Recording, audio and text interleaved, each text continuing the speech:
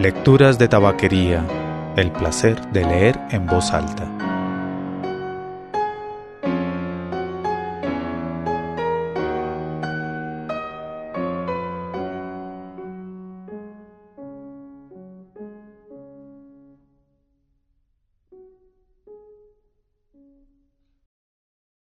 Soy Mauricio Duque Arrubla. Bienvenidos a Lecturas de tabaquería. En este episodio, el capítulo 5 y el capítulo 6 del libro primero de Historia de dos ciudades de Charles Dickens. Este episodio termina esta miniserie sobre Historia de dos ciudades. Queda faltando el resto del libro. Posiblemente algún día lo termine. Capítulo 5. La taberna. Una gran barrica de vino se cayó en la calle y se rompió. Ocurrió el accidente al descargarla de un carro. Rodó el barril y al tropezar con el suelo se le soltaron los cercos y se desparramó el vino, en tanto que las duelas quedaron frente a una taberna como enorme nuez rota. Cuanta gente había por allí suspendió su trabajo o su pereza para ir a beberse el vino derramado. Las piedras irregulares y salientes de la calle, destinadas, al parecer, a aliciar a cuantos se acercaran a ellas, fueron la causa de que se formasen varios pequeños estanques, cada uno de los cuales se vio rodeado por algunos individuos que, arrodillados y con el hueco de sus manos, recogían y se bebían el líquido. Otros lo recogían con vasijas de barro y hasta empapando los pañuelos que las mujeres llevaban en la cabeza.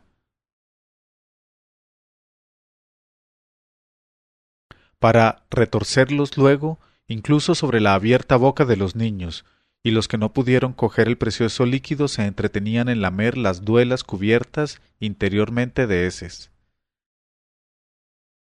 Y tanto fue el afán de todos para que no se escapara una sola gota de líquido, y tanto barro tragaron al mismo tiempo que ingerían el vino, que la calle quedó limpísima, como si por allí hubieran pasado los barrenderos, si por milagro hubieran aparecido estos personajes desconocidos en aquella época.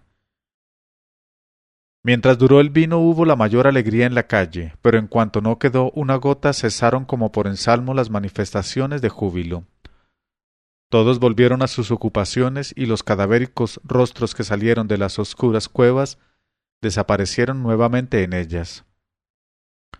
Como el vino derramado era rojo, tiñó el suelo de la estrecha calle del barrio de San Antonio de París. Había manchado también muchas manos y muchos rostros, y los que se entretuvieron en lamer las duelas quedaron con manchas rojas en torno de la boca, como tigres ahitos de carne, y hasta hubo un bromista que con los dedos bañados en barro rojizo escribió en la pared la palabra sangre. Día llegaría en que este vino fuera también derramado por las calles, y cuyo color rojo manchara asimismo a muchos de los que allí estaban. Nuevamente la calle volvió a su estado habitual, de que saliera un momento, y quedó triste, fría, sucia, llena de enfermedades y de miseria, de ignorancia y de hambre. En todas partes se veían pobres individuos, envejecidos, debilitados y hambrientos. Los niños tenían caras de viejo y hablaban con gravedad. El hambre reinaba en el barrio como dueña y señora, y sus manifestaciones se advertían por doquier. Las calles eran tortuosas y estrechas, amén de sucias como muladares, y las casas de que se componían estaban habitadas por gente sumida en la más negra miseria. Más aún, a pesar de todo, no faltaban ojos brillantes, labios contraídos y frentes arrugadas. En las mismas tiendas se advertía también la necesidad general, pues en las carnicerías se veían tan solo piltrafas de carne, y en las panaderías panes pequeños y groseros. Los concurrentes a las tabernas bebían sus minúsculos vasos de vino o de cerveza, y se hablaban confidencialmente. Nada estaba allí representado en estado floreciente, a excepción de las armerías y las tiendas en que se vendían herramientas. Los instrumentos o armas de acero eran brillantes, estaban afilados y en abundancia. La calle de piso desigual carecía de aceras y estaba llena de baches. Los faroles, a grandes intervalos, colgaban de cuerdas que atravesaban de un lado a otro de la calle, y por las noches apenas bastaban para disipar las sombras. La taberna ante la cual se rompió el barril estaba en un rincón de la calle y tenía mejor aspecto que los demás establecimientos. El tabernero contempló la lucha por beberse el vino derramado, sin importársele gran cosa, porque como el estropicio fue causado por los que descargaban el vino, de su cuenta corría a proporcionarle otro barril. De pronto sus ojos sorprendieron al bromista que escribía en la pared con los dedos y se acercó airado a él, borrando con las manos la terrible palabra que el otro trazara. El tabernero era un hombre de aspecto marcial, de cuello de toro y de unos 30 años. Debía ser de ardiente temperamento, porque a pesar de que el día era muy frío, llevaba la chaqueta colgada del hombro y las mangas de la camisa arremangadas hasta el codo. La cabeza estaba cubierta solamente por su cabello negro y rizado. Por lo demás era moreno, tenía buenos ojos y la mirada decidida. Parecía de buen humor, pero de carácter implacable, resuelto y de firme voluntad. La señora de Fagg, su esposa, estaba sentada en la tienda, detrás del mostrador, cuando aquél entró. Era una mujer corpulenta, de la misma edad que su marido, con ojos observadores que no parecían fijarse en nada, de manos grandes, adornadas por sortijas, rostro de facciones enérgicas y expresión de perfecta compostura.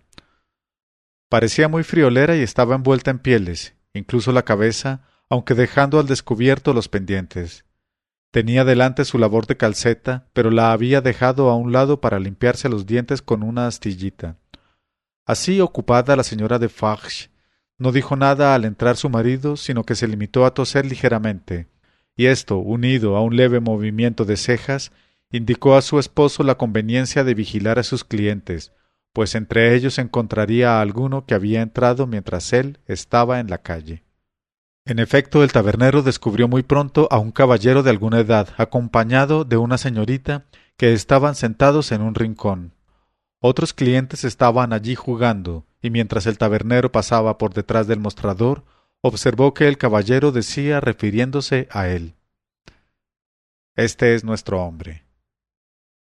Diciéndose que no los conocía, el tabernero se detuvo para hablar con los 3 parroquianos que bebían junto al mostrador.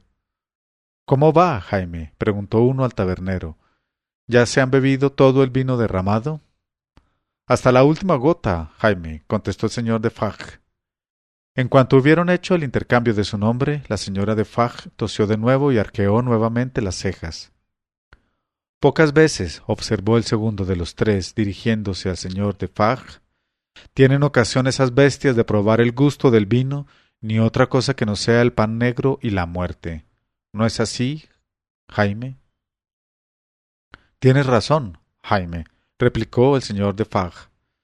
Después de este segundo intercambio del nombre de pila, la señora de Fagg tosió otra vez y nuevamente arqueó las cejas. El último de los 3 dejó el vaso vacío y se limpió los labios, diciendo: «Esos pobres animales tienen siempre en la boca otro sabor muy amargo y una vida muy dura, Jaime. ¿No digo bien?» «Tienes razón, Jaime», contestó el señor de Fagg. En aquel momento, después de este tercer intercambio del nombre de pila, la señora de Fagg dejó el mondadientes, arqueó las cejas y se revolvió en su asiento. «Es verdad», murmuró su marido. «Señores, mi mujer». Los 3 parroquianos se descubrieron ante la señora de Fagg y le hicieron una reverencia, a la que ella contestó inclinando la cabeza y examinándolos rápidamente. Luego miró indiferentemente hacia la taberna y reanudó su labor de calceta. «Señores», dijo su marido, que la había observado con la mayor atención, «la habitación amueblada que deseabais ver está en el 5º piso. La escalera parte del patio, a la izquierda. Pero ahora recuerdo que uno de vosotros ya la conoce y puede guiar a los demás. Adiós, señores». Ellos pagaron el vino que habían bebido y salieron, y mientras el tabernero observaba a su mujer, el caballero de alguna edad avanzaba desde su rincón y manifestaba deseos de hablar a solas con el tabernero. «Con el mayor gusto, señor», contestó de Fagg, llevándolo hacia la puerta. La conferencia fue muy corta, pero de efectos decisivos. Casi a la primera palabra el tabernero se sobresaltó y manifestó la mayor atención. No había transcurrido un minuto cuando hizo una señal afirmativa y salió a la calle. Entonces el caballero llamó a la joven con la mano y los dos salieron también. La señora de Farge seguía haciendo calceta y no vio nada. El señor Jarvis Lorry y la señorita Manette salieron así de la taberna y alcanzaron al tabernero ante la escalera a la que mandó a los tres parroquianos. En la oscura entrada de la negra escalera el tabernero hincó una rodilla y llevó a sus labios la mano de la hija de su antiguo amo. Era una delicadeza, pero realizada de manera que nada tenía de delicada. En pocos segundos sufrió una gran transformación, pues en su rostro ya no había expresión alguna de buen humor ni de franqueza, sino de reserva, de cólera y de hombre peligroso. Está bastante alto, dijo secamente al señor Lorry. ¿Estás solo? Murmuró éste. ¿Quién queréis que esté con él? Exclamó el tabernero. ¿Estás siempre solo? Sí. ¿Por su deseo? Por su necesidad, tal como estaba cuando le vi, y me preguntaron si quería tenerlo en mi casa. Así está ahora. ¿Está muy cambiado? Cambiado. El ternero dio un puñetazo en la pared y profirió una blasfemia, lo cual fue más elocuente para el señor Lorry que una respuesta clara. Penoso sería subir la escalera de una casa vieja de París en nuestros tiempos, pero entonces lo era todavía más. En cada uno de los rellanos había un montón de basura depositado por los vecinos, y aquella masa en descomposición viciaba de tal manera el ambiente que apenas se podía respirar. El señor Lorry tuvo que detenerse 2 veces junto a unas ventanas provistas de rejas que daban salida al mefítico ambiente, mas por fin llegaron a lo alto, y el tabernero que los precedía sacó una llave del bolsillo. ¿Está encerrado con llave? Preguntó el señor Lorry. Sí, contestó Defarge secamente. ¿Creéis necesario tener tan recluido a ese pobre caballero? Considero necesario abrir con llave. ¿Por qué? Porque ha vivido tanto tiempo encerrado que asustaría de muerte si esta puerta quedara abierta. ¿Es posible? Así es. Tal diálogo tuvo lugar en voz tan baja que ni una de las palabras llegó a oídos de la joven, que estaba temblorosa de emoción, y su rostro expresaba tal terror que el señor Lorry creyó necesario dirigirle algunas palabras para darle ánimo. Valor, querida señorita, valor. Lo peor habrá pasado dentro de un momento. Una vez hayamos pasado esta puerta, luego empezará todo el bien que le lleváis y toda la dicha que ofreceréis al desgraciado. Nuestro buen amigo de Farge nos ayudará. Vamos. Al doblar una de las vueltas de la escalera hallaron a 3 hombres que estaban ante una puerta y mirando por el ojo de la llave. Al oír los pasos de los que subían volvieron la cabeza y mostraron ser los 3 parroquianos del mismo nombre que habían estado bebiendo en la taberna. Me olvidé de ellos con la sorpresa de vuestra visita, explicó el señor de Farge. Dejadnos, amigos, tenemos que hacer. Los 3 emprendieron el descenso y desaparecieron. No había ya otra puerta, y el tabernero se disponía a abrirla cuando el señor Lorry le preguntó: ¿Habéis hecho al señor Manette objeto de exhibición? Lo dejo ver, según habréis observado, pero tan solo a unos cuantos escogidos. ¿Creéis que está bien? Sí, lo creo. ¿Quiénes son esos pocos? ¿Cómo los elegís? Escojo a los que son hombres verdaderos y se llaman como yo, Jaime. Por otra parte, vos sois inglés y no me entenderíais. Miró luego por un agujero de la pared y levantando la cabeza llamó 2 o 3 veces en la puerta, sin otro objeto aparente que el de hacer ruido. Con la misma intención metió la llave ruidosamente en la cerradura y, por fin, abrió. Antes de entrar dijo algo y le contestó una voz débil desde el interior. Entonces el tabernero hizo seña a sus compañeros para que entraran, y el señor Lorry cogió el brazo de la joven, pues observó que le faltaban las fuerzas. Entrad conmigo, dijo. Todo eso no es más que cuestión de negocio. Estoy asustada, contestó ella temblando. ¿De qué? Quiero decir, de él, de mi padre. Apurado por el estado de la joven y por las señas que le hacía el tabernero, el señor Lorry levantó a su compañera y en brazos la hizo entrar en la habitación. Defarge quitó la llave, cerró por dentro, todo eso con tanto ruido como le fue posible, y finalmente echó a andar despacio hasta llegar a la ventana, junto a la cual se detuvo.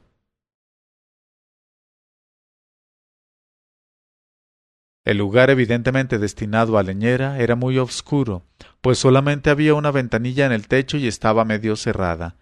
Era pues difícil avanzar a la escasa luz reinante. Pero allí, sin embargo, y de espalda a la puerta, estaba un hombre de blancos cabellos, sentado en una banqueta muy baja, muy atareado en hacer zapatos.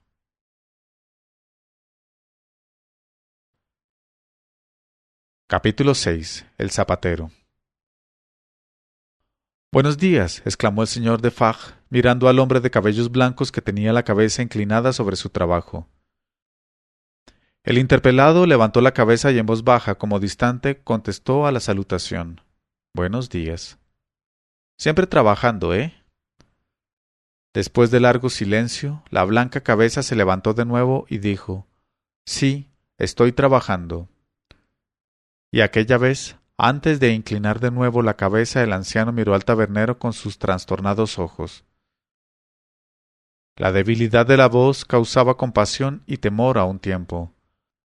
No era la debilidad resultante de la pérdida de fuerzas, sino que, indudablemente, se debía en gran parte al encierro y a la falta de uso.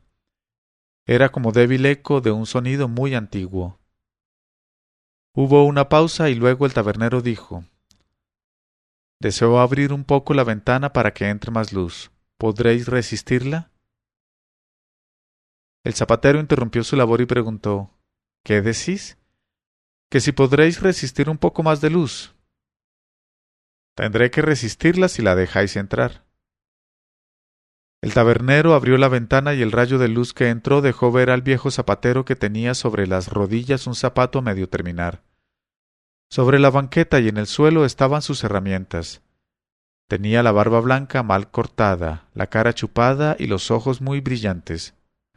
Llevaba la camisa abierta por el pecho, dejando al descubierto su piel blanca y flácida, y tanto él como los andrajos que vestía a causa del largo encierro habían adquirido el color amarillento del pergamino. Puso una mano ante los ojos para resguardarlos de la luz, y entonces se vio que los huesos de aquella se transparentaban. No miraba al tabernero, sino que apenas dirigía los ojos a uno y otro lado, como si hubiese perdido el hábito de asociar el espacio con el sonido. ¿Vais a terminar hoy este par de zapatos? Preguntó Defarge, al tiempo que hacía señas al señor Lorry para que se acercara. ¿Qué decís? Si vais a terminar hoy este par de zapatos. Esta pregunta le recordó su labor y se inclinó nuevamente sobre ella. Mientras tanto avanzó el señor Lorry, llevando de la mano a la joven, y cuando ya hacía cosa de un minuto que estaban al lado de Defarge, el zapatero levantó la vista. No dio muestras de sorpresa al ver a otra persona, sino que se llevó la mano a los labios y luego reanudó el trabajo. —Tenéis una visita —le dijo Defarge. —¿Qué decís? —Que hay una visita. Mirad, este caballero es muy inteligente en calzado. Mostradle el zapato que estáis haciendo. Tomad —dijo a Lorry, dándole el zapato. Ahora —añadió dirigiéndose al zapatero—, decid a este señor qué clase de calzado es este y el nombre del que lo hace. Hubo una larga pausa y luego el hombre dijo: He olvidado ya lo que me decíais. Repetidmelo. ¿Podéis describir este calzado? Es un zapato de señora, a la moda, aunque nunca he visto la moda. ¿Y el nombre del zapatero? ¿Preguntáis mi nombre? Exclamó después de largo silencio. Precisamente. 105 Torre del Norte. ¿Nada más? 105 Torre del Norte. Y dando un suspiro se absorbió nuevamente en su trabajo. ¿Soy zapatero de oficio? Le preguntó el señor Lorry. El interpelado miró a Defarge como invitándole a contestar, mas en vista de que no lo hacía, lo hizo él, diciendo: No, No es mi oficio. He aprendido aquí. Lo aprendí yo solo. Pedí permiso. Hizo una pausa como si no estuviera resuelto a continuar y luego añadió: Pedí permiso para aprender yo solo. Lo conseguí al cabo después de muchas dificultades y desde entonces hago zapatos. Y mientras tendía la mano en espera de que le devolvieran su labor, el señor Lorry le preguntó mirándolo con fijeza: ¿No os acordáis de mí, señor Manette? El zapato cayó al suelo en tanto que el pobre zapatero miraba al que le preguntaba. ¿No recordáis tampoco a este hombre, señor Manette? Preguntó el señor Lorry apoyando la mano en el brazo de Defarge. Miradlo bien, miradme bien. ¿No vuelven a vuestra memoria las imágenes de los que fueron vuestro antiguo banquero y vuestro criado, ni recordáis vuestros antiguos negocios, señor Manette? El cautivo de tantos años miró fijamente al señor Lorry, a Defarge, y sus ojos dejaron de asomar algunos destellos de la antigua inteligencia, pero quedaron pronto nublados. Y eso ocurrió nuevamente cuando los ojos del desgraciado se fijaron en el hermoso rostro de la joven que, deslizándose junto a la pared, avanzaba tendiéndole las manos, en su deseo de estrechar contra su pecho aquella cabeza de espectro. Pero nuevamente quedó apagado el destello de inteligencia. Dando un suspiro, el zapatero reanudó su labor. ¿Lo habéis reconocido, caballero? Preguntó Defarge en voz baja. Sí, por un momento. Al principio no lo creí posible, mas luego, por un instante, he reconocido perfectamente el rostro que tan familiar me fue. Pero retirémonos un poco. La joven, mientras tanto, se había acercado más a su padre y se situó a su lado, en tanto que él estaba absorto en su labor. Por fin tuvo necesidad de cambiar de herramienta, y al hacerlo sus ojos se fijaron en el extremo de la falda de su hija. Entonces levantó los ojos y vio su rostro. Los dos hombres se sobresaltaron temiendo que el desgraciado pudiera herirla con su cuchilla, pero la joven les hizo seña de que permanecieran quietos y ellos la obedecieron. Se quedó mirándola, asustado, y pareció como si sus labios quisieran articular algunas palabras, aunque permanecieron mudos. Luego, tras unos momentos en que su respiración fue jadeante por la emoción que sentía, exclamó: ¿Qué es esto? La joven llevó sus propias manos a los labios y seguidamente cruzó los brazos sobre el pecho como si en él se apoyara la querida cabeza del anciano. ¿No eres la hija del carcelero?, preguntó él. No, contestó la joven dando un suspiro. ¿Quién sois, pues? Sin atreverse a contestar, la joven se sentó en la banqueta al lado de su padre, el cual retrocedió, pero ella le puso la mano sobre el brazo. Extraña conmoción se apoderó de él, y dejando a un lado la cuchilla se quedó mirando a la aparición. El dorado cabello de la joven, peinado en largos tirabuzones, caía sobre su esbelto cuello, y el anciano, adelantando despacio la mano, tocó suavemente las doradas hebras, pero se apagó la luz que por un momento acababa de brillar en su inteligencia, y dando un suspiro volvió a engolfarse en su labor. Mas no por mucho tiempo. La joven le puso la mano sobre el hombro, y él, después de dudar de que, en efecto, la aparición fuese real, dejó a un lado la labor, se llevó la mano al cuello y sacó un cordón ennegrecido del que pendía una vieja bolsita de paño. La abrió con el mayor cuidado sobre la rodilla y entonces se vio que contenía algunos cabellos, solamente 2 o 3 hebras doradas que en más de una ocasión rodeara a sus dedos. Tomó nuevamente los cabellos de la joven y murmuró: ¿Cómo es posible? Son los mismos. ¿Cuándo ocurrió? ¿Cómo? En su frente se advertía la concentración de sus ideas. De pronto tomó la cabeza de la niña, la volvió a la luz y la miró con la mayor atención. Aquella noche en que me llamaron, ella apoyó la cabeza en mi hombro. Tenía miedo de que saliera, aunque yo no temía nada. y cuando me encerraron en la torre del norte me encontraron esto escondido en la manga. ¿Me dejáis que lo conserve? No puede ayudarme a facilitar la fuga de mi cuerpo, pero permitirá que mi espíritu pueda marcharse. Les dije estas mismas palabras, me acuerdo perfectamente. Estas palabras las formó varias veces en sus labios antes de poder pronunciarlas, mas cuando las emitió, lo hizo de un modo coherente, aunque despacio. ¿Cómo puede ser eso? ¿Erais vos? Nuevamente se alarmaron los espectadores de aquella escena, pues él se había vuelto hacia la joven con extraordinaria rapidez. Pero la niña estaba tranquilamente sentada y en voz baja les dijo: Os ruego, señores, que no os acerquéis y que no os mováis siquiera.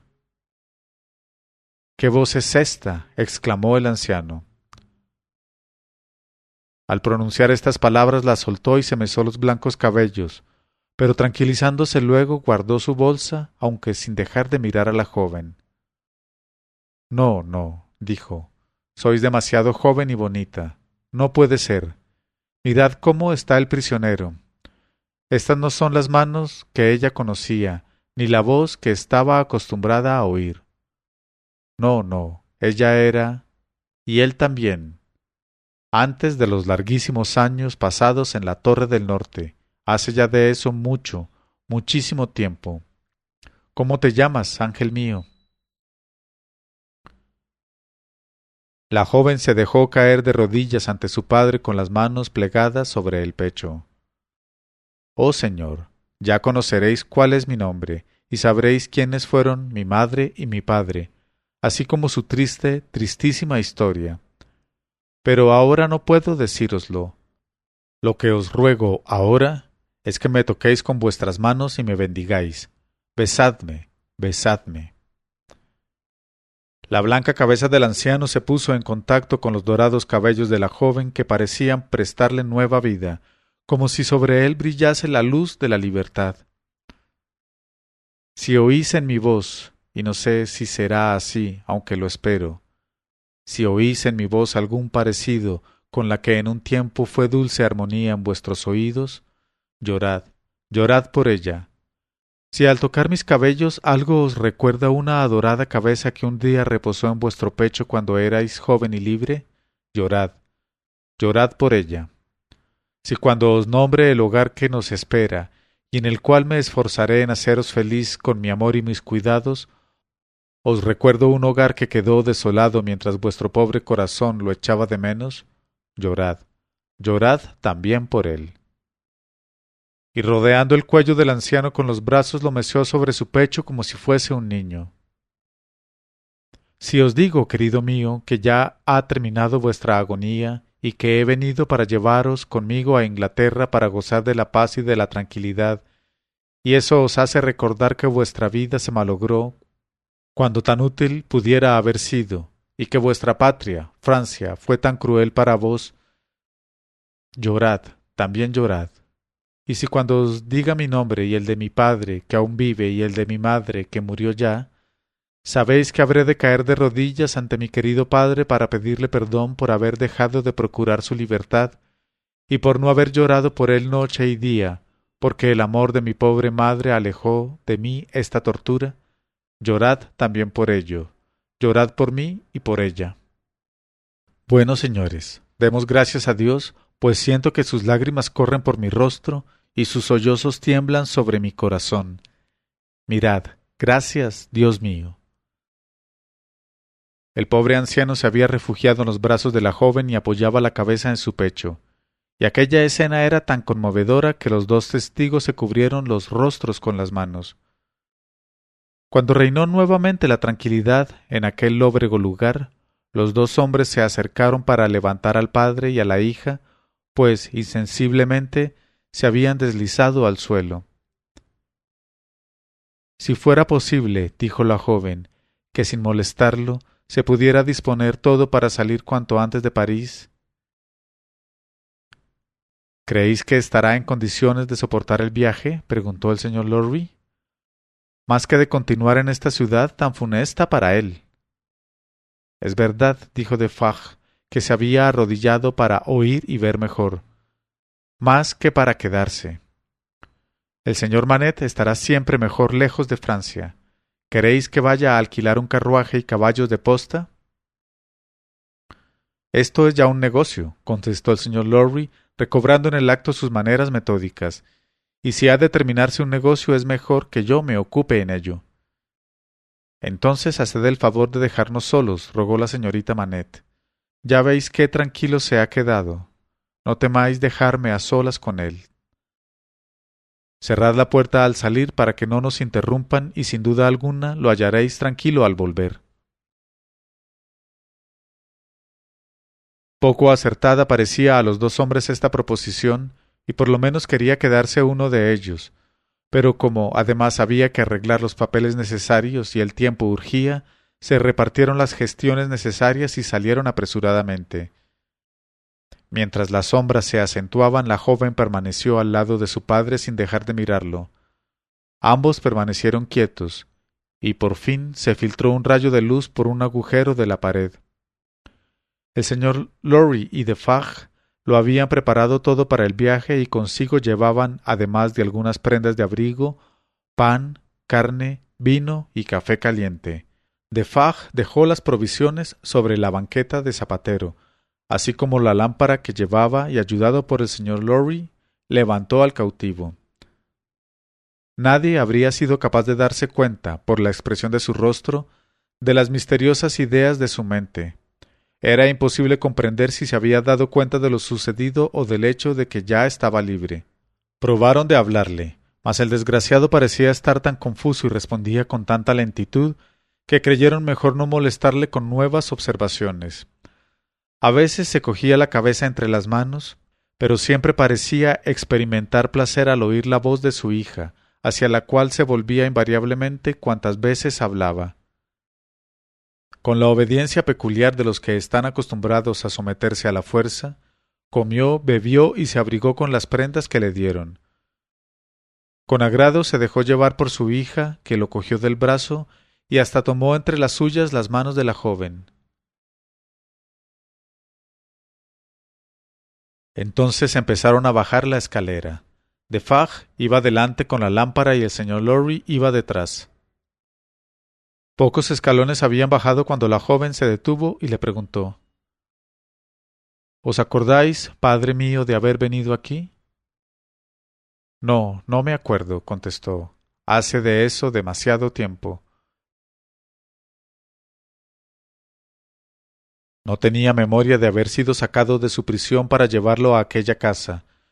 Los que lo acompañaban le oyeron murmurar 105, Torre del Norte, y observaron que miraba a su alrededor como si buscara los muros de piedra de la fortaleza. Al llegar al patio instintivamente aminoró el paso, como si esperase cruzar el puente levadizo, pero como no lo viera y en su lugar encontrase un carruaje que lo esperaba en la calle, cogió la mano de su hija e inclinó la cabeza.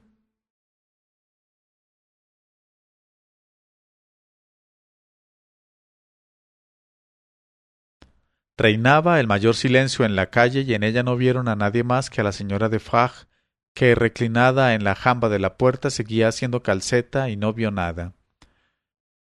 El prisionero entró en el coche con su hija, pero inmediatamente rogó que le entregasen sus herramientas de zapatero y el calzado a medio terminar. La señora Defarge, que oyó su ruego, se apresuró a complacerlo. Poco después regresó trayendo lo pedido y volvió a enfrascarse en su labor de calceta, pero aparentemente sin haber visto nada. —¡A la barrera! —exclamó Defarge entrando en el coche. El postillón hizo restallar el látigo y el vehículo se puso en marcha. Por fin los detuvieron unos soldados, provistos de linternas, y uno de ellos exclamó: —Vuestros papeles, caballeros. —Aquí están, señor oficial —contestó Defarge, bajando y llevándose aparte al militar—. Estos son los papeles de este caballero que va en el coche, el de cabello blanco. Me han sido consignados con su persona por... Bajó la voz antes de terminar la frase y el oficial, después de dirigir una mirada al pasajero en cuestión, contestó: —Perfectamente. Adelante. —Adiós —exclamó Defarge—. El coche reanudó la marcha y se aventuró en las negras sombras de la noche. Y durante el frío y oscuro intervalo hasta la madrugada resonaban en los oídos del señor Jarvis Lorry, que se sentaba enfrente del desenterrado, las mismas palabras: «Espero que os gustará volver a la vida». Y la contestación era la misma de siempre: «No puedo decirlo».